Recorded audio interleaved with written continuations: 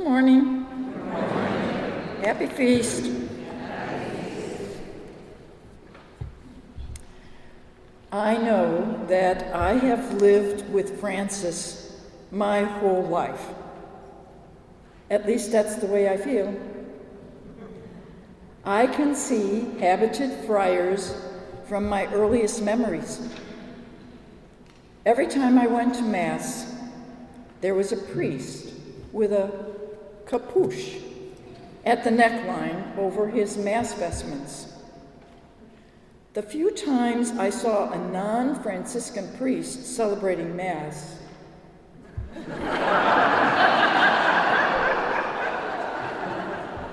there was always a part of the dress missing.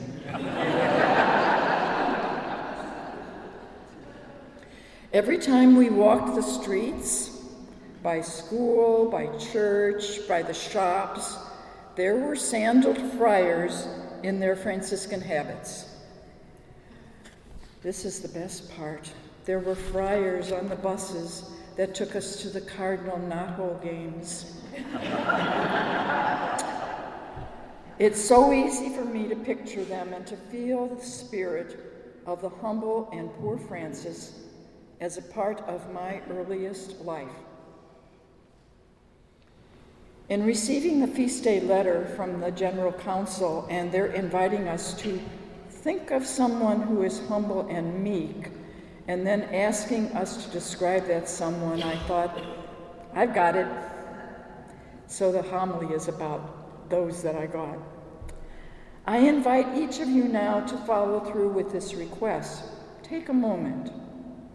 Think of someone who is humble and meek. And what words do you use to describe them?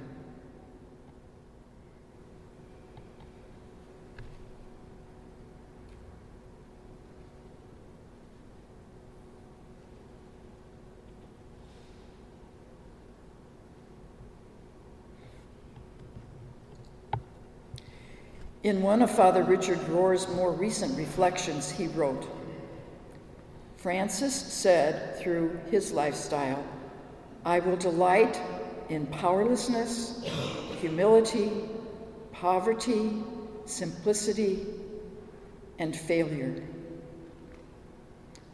I did not recognize all of those descriptive words in the neighborhood friars when I was young, but some I did, like poverty.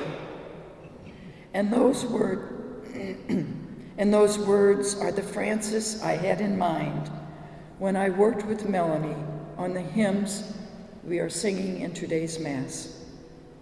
Father Rohr says that Francis lived so close to the bottom of things that there was no place for him to fall. Even when insulted, he did not take offense. That is freedom, or what Francis called perfect joy. Back to my memories of friars. On my class kindergarten photo, now that's a long time ago, Father Bernard sits in the middle front. There he is in the Franciscan habit, the weight pouch below his cinctured waistline, and his gentle smile. I don't even have that photo anymore, and I can picture him and know fatherliness and care. The friars were in our classrooms. They taught religion when I was in high school. It was most likely not Franciscan theology, but it was a spirit of simplicity, poverty, and joy. I loved the St. Francis stories. They felt like freedom to live without burdens. My father gained that spirit also and said to us children many times, if it was not for you kids, I would be a poor Franciscan monk. And so I imbibed the spirit of Francis in school, in church, at home, on the neighborhood streets, and I wanted to live that life. That immersion into the experience of Francis everywhere in my youth, I interpret to be what Karl Rahner, an S.J., maintains as a deep, primordial experience that haunts the center of our hearts. It is of a God who remains holy mystery, the Word that illuminates our spirits, and the love that embraces us. It is the experience of God in our daily lives as children, teenagers, young adults, into our aging. We are like sponges in this water. I realize now that I was experiencing God through the realization of Friars and Francis in my life. As Rahner says, God above us, holy mystery. God with us, and fleshed Word, and God in us, Holy Spirit.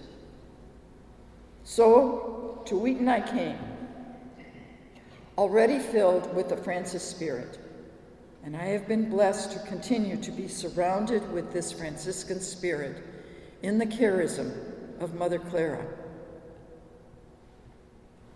I'll express this spirit in the thoughts and words that I'm going to take from Sister Ilia Delio. I have been contemplating with her from her book Franciscan Prayer, sentence by sentence for years. For me, she and this book are Franciscan treasures. And here I want to say and finish my reflection with a paragraph that she wrote in Father Rohr's latest newsletter from Sister Ilia. When love takes hold of us, when love takes hold of us, we begin to yield and let love direct our lives. Such is the experience of God in our daily lives. Such was the life of Francis of Assisi. Love took hold of his heart. It opened his eyes to see the world with new vision. In the poor, he saw an icon of Christ. In the leper, Francis tasted the goodness of God. In the earthworms, he saw the humility of God. And in the birds, he saw the divinity of being a creature of God. Francis reverenced every creature as the very presence of God. He embraced each one passionately, returning love for love. From Ilia. And this is from us together. This is our Franciscan life, returning love for love, returning only blessing. As we celebrate today our brother Francis.